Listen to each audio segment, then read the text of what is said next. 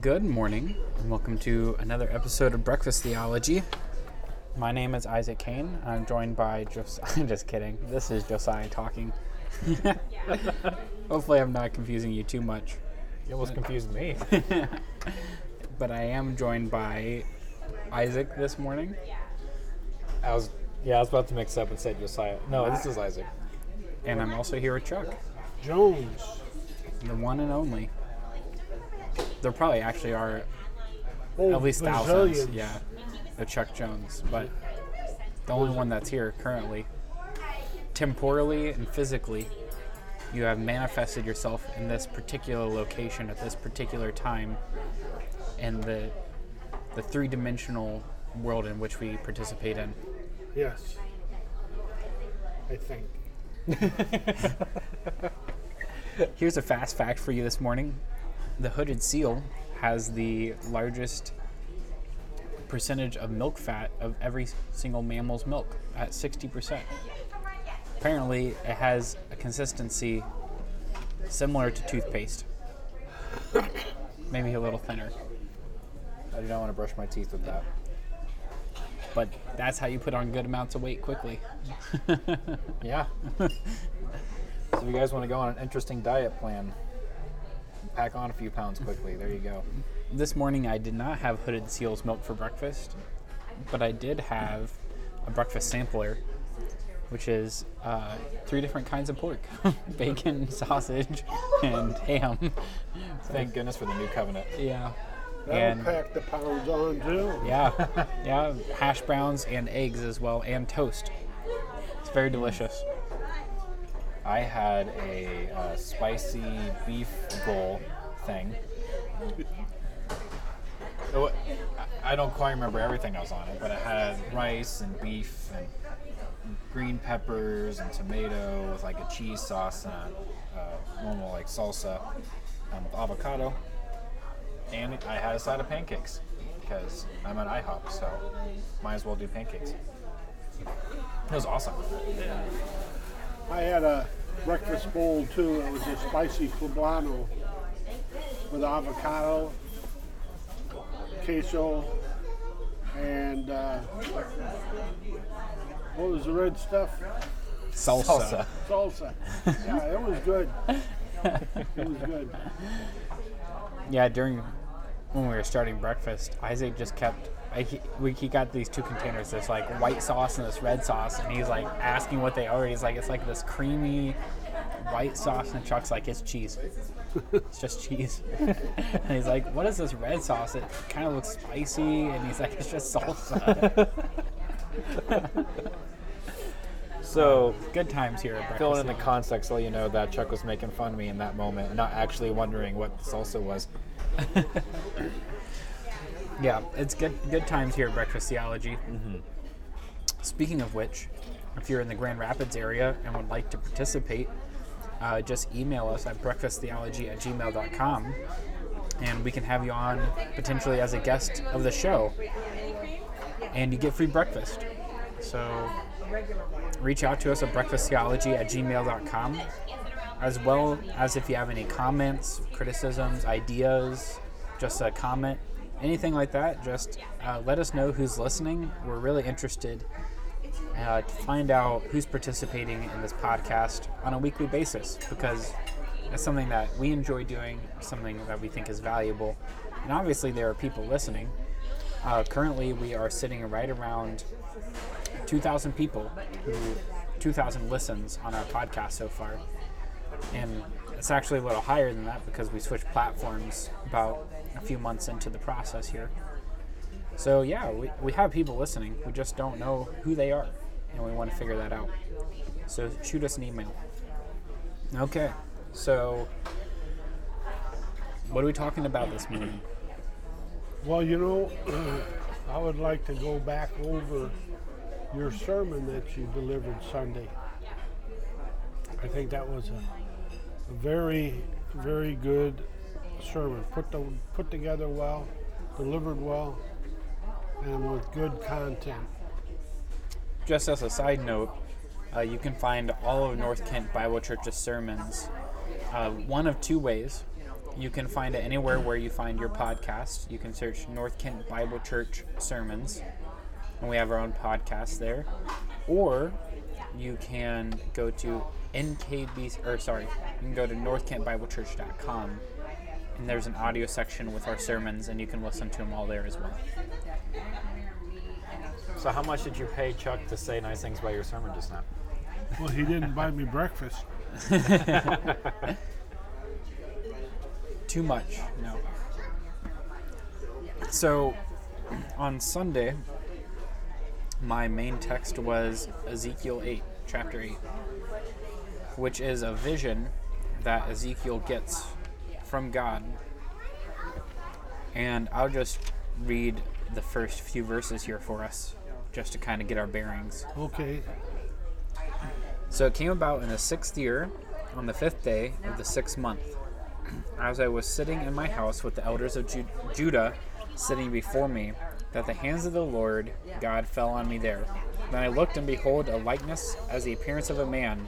From his loins and downward there were the appearance of fire, and from his loins and upward the appearance of brightness, like the appearance of glowing metal. He stretched out the form of a hand and caught me up by a lock of my head. And the Spirit lifted me up between earth and heaven, and brought me in the visions of God to Jerusalem, to the entrance of the north gate and of the inner gate, where the seat of the idol of jealousy, which provokes the jealousy, was located. And behold, the glory of God of Israel was there, like the appearance which I saw in the plain. So Ezekiel gets this vision, and this glowing metal-looking guy, this glowing figure with fire, grabs him and takes him to Jerusalem in this vision. By the hair. Yeah. It's, Easy handle. Yeah. and it says, by the visions of God, which this Hebrew word for visions is kind of like looking through something through a looking glass or a mirror. So it's like really close to reality, but is kind of obscured. But whatever the case is, it is similar to what God sees and what God wants to show Ezekiel here. And so he's taken to another place that he recognizes, because he lived in Jerusalem up until he was a young man and then taken into exile. So he knows where he's at. He recognizes this place. And then God starts to show him things in Jerusalem. And he goes, in verse 6, he says, here, let me show you some of these abominations. And in verse 7, he says, God takes him to this hole in the wall, and he says, here, dig through the wall. And he digs through the wall, and he finds the entrance to this room. And then he says, go in and see what's going on there. And he walks in. Ezekiel enters into this room, and he sees all these detestable things, and he sees the elders of Israel worshiping idols and carved images. And it says that it's specifically in these dark places and behind these walls. And then these elders say, the Lord does not see us. The Lord has forsaken the land. But it's very clear that God is actually seeing what's going on, because he leads Ezekiel in this vision to go see behind these walls and into the dark places where they thought that they couldn't be seen. And so what we really see is a difference in God's perspective from what we see, right? I think, in particular, when I was looking over this chapter, 2 verses in this section really stood out to me, and you kind of mentioned them a little bit already. Verse 6 is one I would like to think about for a second. Verse 6 of Ezekiel 8 says, and he said to me, Son of man, which is interesting, by the way, that even Ezekiel was called Son of Man. It just really means a human. Son of man, do you see what they are doing? The great abominations of the house of Israel are committing here. They drive me far from my sanctuary. But you will still see greater abominations. And you know, I think God not only has a greater perspective of everything that's happening on earth, but he even sees deeper in what people's true hearts are feeling and expressing. And so I almost imagine, like in verse 12, it talked about, God isn't, like in their mind, God isn't here, He forsaken us, He can't see us, we're going to go do these things. And in their mind, it's probably why they're starting to worship other things, because they felt like they were abandoned. But God sees the truer, deeper, maybe even subconscious level of their feelings and emotion of what they're doing, which is trying to say, God, we're pushing you out of the situation. Verse 6, it says, they are committing abominations in the house of Israel to drive me far from my sanctuary. Like, he sees their heart and notices through his perspective that's why they're doing it. So I found that interesting because God sees our true heart of the words and actions that we say and do. And we might not even know ourselves why we're truly doing something. Sometimes we say things or do things without truly knowing the root of why we're doing it. And God sees it. And I think that could have been displayed in verse 6 here, possibly. Yeah. That same kind of thought is echoed and later on in Ezekiel chapter 11. Will you look at 11:5 for us, Chuck, and read that? Yeah. Then the Spirit of the Lord fell upon me and said to me, Speak, thus saith the Lord. Thus you have said, O house of Israel, for I know the things that come into your mind. You have multiplied your slain in the city and have filled its streets with the slain. Therefore, says the Lord God, your slain whom you have laid in the midst, they are the meat, and the city is a cauldron, but I shall bring you out of the midst of it. How much more do you want? No, that's plenty. Thank you. What really gets me about that verse is that God says, I see what's in your mind. Mm-hmm. So this is actually, chapter 11 is actually just a continuation of the vision from chapter 8. It's all one big vision.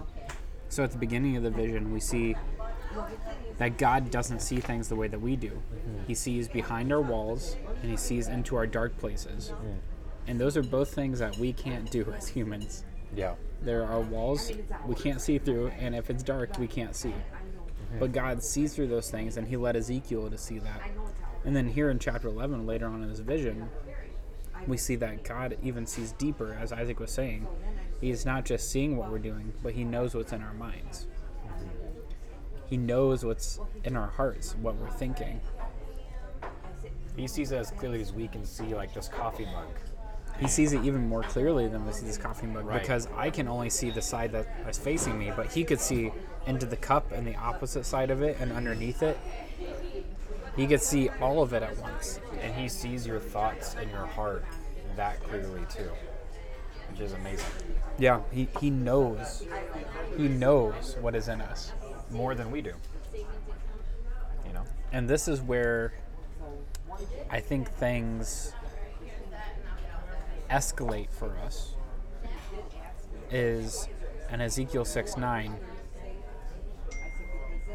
It says, I have been hurt by their adulterous hearts. This is God talking. I have been hurt by their adulterous hearts, which turned away from me, and by their eyes, which played the harlot after their idols.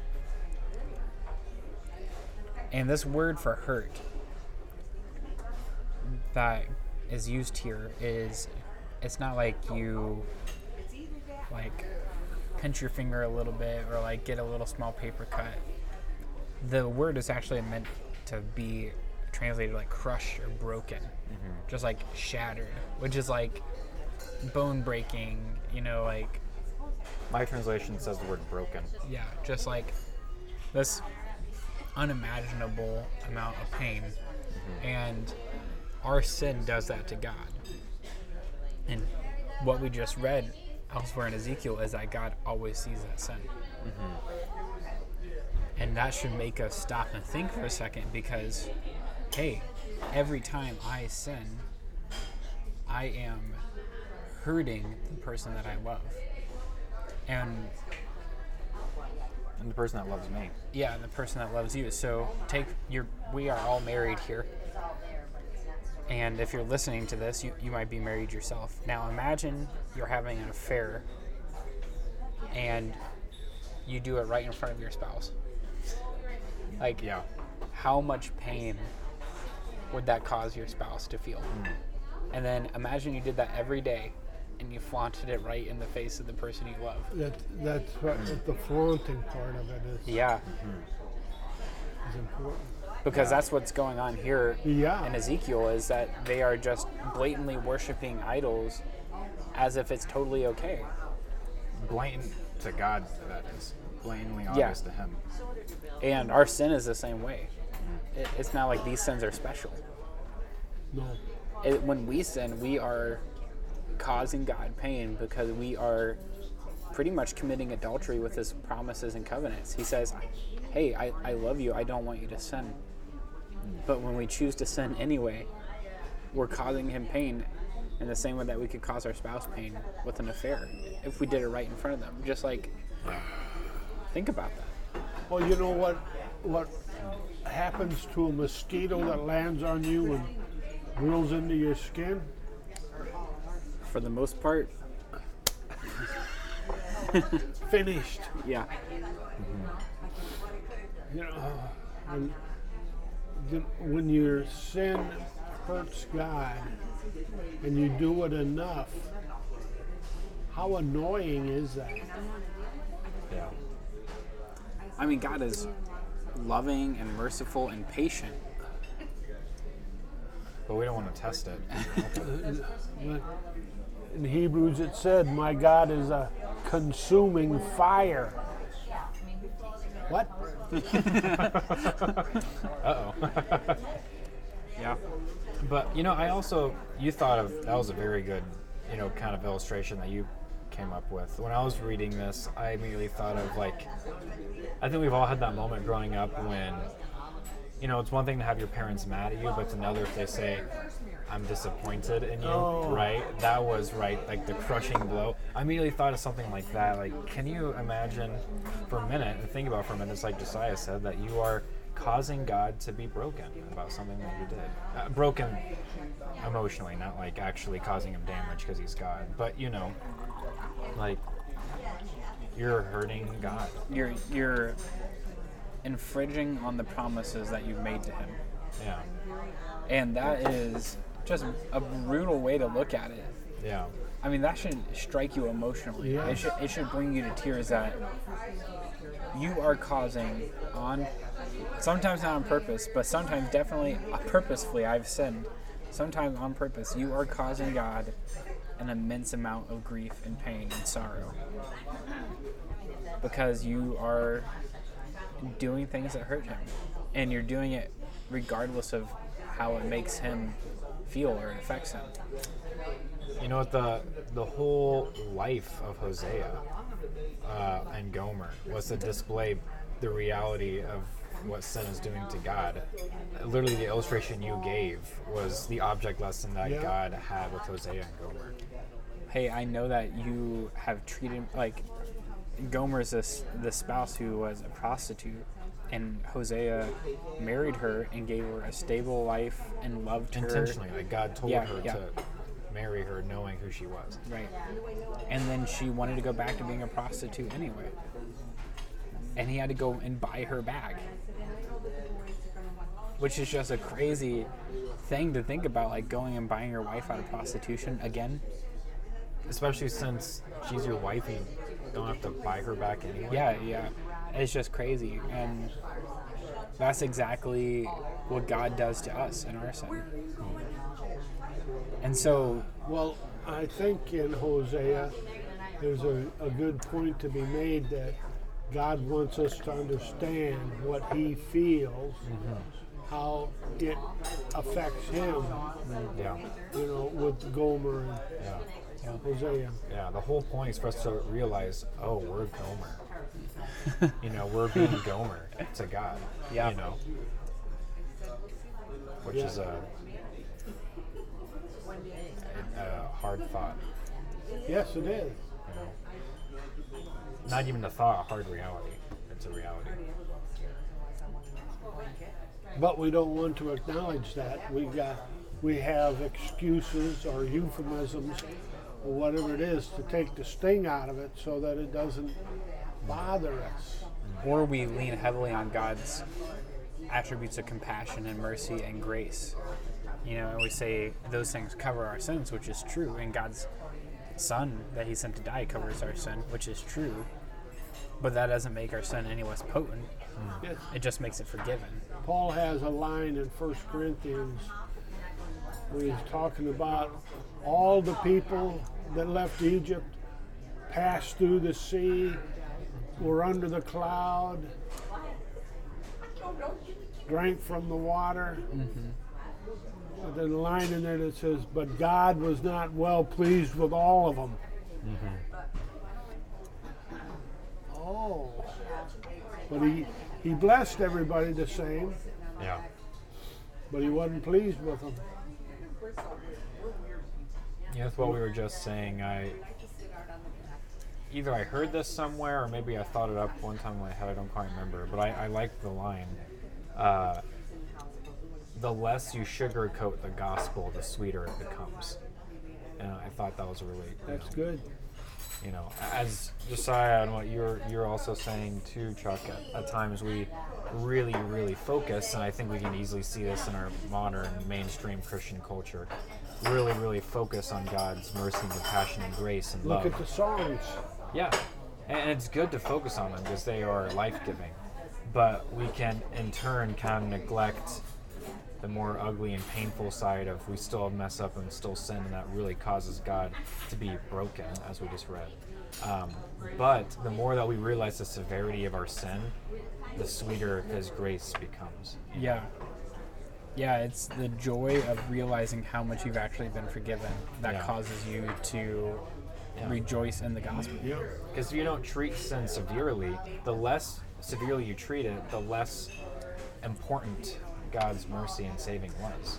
Like if you really felt like you didn't do that much wrong, then His mercy isn't that great. Yeah. In your mind anyway. Yeah.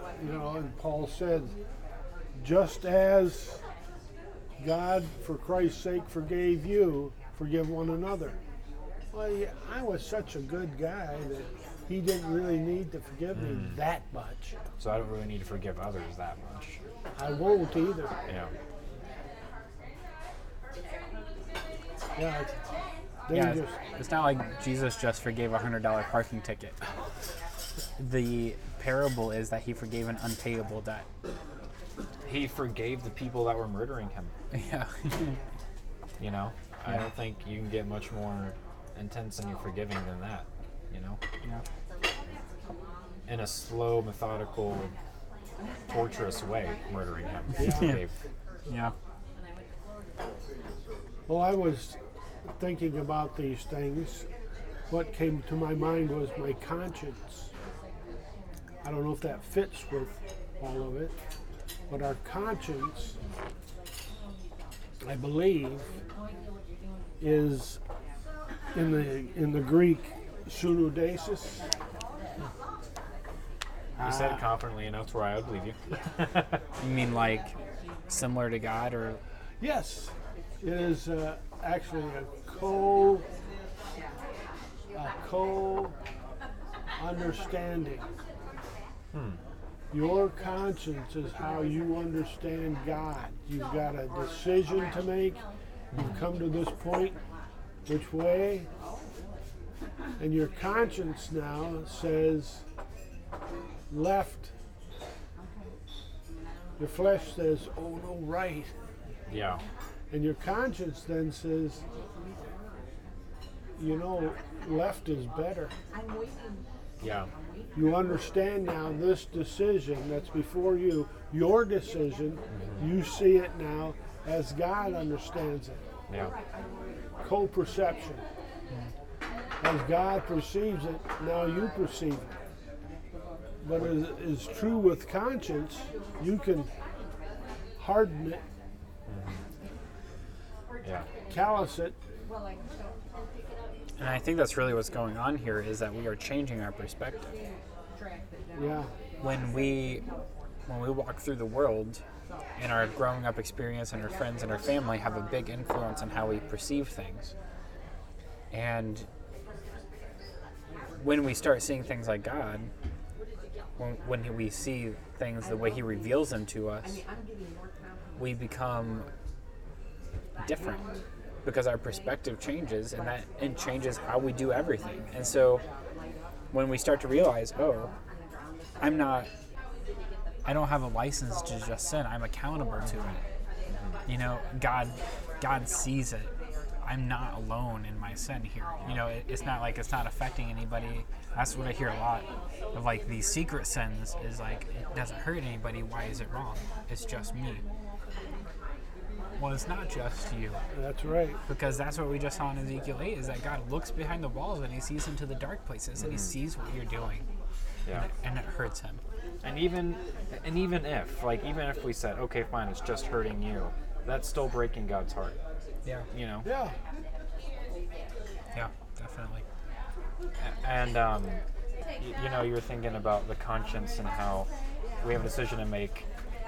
God's way is left, but the flesh is wanting to say right. And I believe that, as Josiah said, the fundamental shift of when we die to ourselves and we're in Christ, you know, we now have a new conscience that, rather than saying, oh, the flesh is the right way, we now have a new conscience that says, oh, God's way is the right way. Right. You know? And so the reality, what is reality? It's the truth as described by God. Exactly. Reality is God's will. Is reality something I determine? Yeah. I'm not that important. That's what our Yeah. science-heavy society tells us, is that reality is what we observe and can measure. Yeah. But what God shows us in Ezekiel 8 is that reality is what He sees and knows. Yeah. I mean, when you think about it, it's kind of ironic to think that we determine reality because we were a part of this reality and we didn't have a choice to be a part of it. We just were put outside of our choice, you know? We're not even in command of ourselves being part of reality. Yeah. So we truly don't have control over that. It's truly God's will. Yeah. I want to bring up another verse too. Go for it. You know, we kind of laid it heavy on ourselves and on you all listening about God knows the deepest of sin no matter what. But I think the flip side of that's true then too. If God knows your heart, then He also sees the true wonder and purity that God made you to be in a way that's honoring Him. And I think of 1 Samuel 16, verses 6 through, let's see, how far does it go? Verse 6 through 13. King Saul is starting to not live in the ways that honor God, and God's looking for a new king, and He's asking the prophet Samuel to find a new king to be anointed, and of course that comes out to be David eventually as a boy. But he goes to David's family, and basically Samuel looks at all the older brothers that are more tall and handsome and impressive looking, and says, surely that these are going to be the people that's going to be the king. And God says, nope. We got a good crop here. Yeah, and finally, even David's dad said, well, I have one more son, but he's a shepherd. He's out in the He's fields. just a little kid. He's just a little kid. And God chooses him. And in fact, in verse 6 or verse 7, it says, but the Lord said to Samuel, do not look on his appearance or on the height of his stature, because I have rejected him being one of the brothers. For the Lord sees not as man sees. Man looks on the outward appearance, but the Lord looks on the heart. And I think that really applies well to what we're focusing on today. God sees a way that we don't see. So that also means He sees the dirtiest of filthiness of our heart, but He also sees the absolute purity and good of our, I was about to say goodity, absolute good of our hearts, that we want to see ourselves and no one else would see. You know, everyone else thought David was just some lowly shepherd boy. He said, I see him as the king to lead my people. And that's what Hosea says as well, is that the very public things that we can do to honor God, like sacrifice and burnt offerings in the Old Testament, those are like the public ways that you show, oh, I'm a follower of God, you know, is that I'm giving these sacrifices and these burnt offerings. But in Hosea 6:6, God says, "For I delight in loyalty rather than sacrifice, and I delight in the knowledge of God rather than burnt offerings." So he's saying, I want what's inside of you more than I want what you do to just be a facade, you know? Well, because that can lead to hypocrisy. Yeah. Definitely. Absolutely. And legalism. Yeah. It leads to empty faith, shallow faith. Whereas loyalty and knowledge of God leads to true faith. And I mean, as I've been reading through the Old Testament, every single time God chastises his people or calls them back to himself, it's always about the heart. It's not about what they're doing. You know, he's like, you've done this, you've done this, you've done this. I want your heart. Yeah. And I think that's the reality of all of Scripture, is that God is working out a way for us to get to him in true love and faith. Yes. And I think repentance is a matter of the heart. Yeah. It's not just an about face, so that you're now marching in the other direction. Yeah. What are you thinking about? Do you miss the old way? Now, if you're missing the old way, Jesus said, you're not fit for the kingdom. Yeah, if you're plowing and you look behind you, Yeah. you're Look not back. fit. I believe that's why Lot's wife was turned to salt when she looked back. Yes. You know, back in Genesis, she was longingly looking back and wishing to have what once was her home, but that place was full of sin and things that didn't honor God. And as they were leaving to go towards God, she looked back. Yeah. And she's faced a much more drastic and severe instant penalty than we do. But we should remember that. You know? My father grew up plowing fields behind horses. He knew what that was like. Me, no. I plowed fields on a tractor. Big difference. Yeah. You don't have to worry about burning out the clutch on a horse. That's true. And you don't have to worry about the tractor fainting. Yeah. Well, Give and take. my father and I had a disagreement about this particular passage that you brought up. He said if you're plowing and you look back, you won't plow straight. If you don't plow straight, then what happens? Crooked crops. Yeah. Well, I myself am under the impression that here was a fella sitting under a tree in the shade with lemonade or Kool-Aid or whatever, taking it easy, and it's your turn to plow. So he gets up to plow, puts his hands on the plow, and starts. And when he gets to the end of the field, he turns around, comes back, and he sees that tree that he was sitting under in the shade with a cool drink. And he's thinking, man, I wish I was back there. That's looking back. Yeah. Where you desire to be comfortable instead of doing the work Yeah. that God has commissioned you to do. Yep. Like the T-shirt sign said, I don't quit when I'm tired. I quit when I'm done. Yeah. Yeah. So And that's the thing about this age. You're never done until you die. that's And right. It's a lifelong work, which is the sacrifice that we're called to in this age, is working hard for the kingdom of God, to spread the word, evangelize, and then the time to rest, the time for joy, the reward is in the next age. It's in the eternal, perfect place that God is going to build on this world.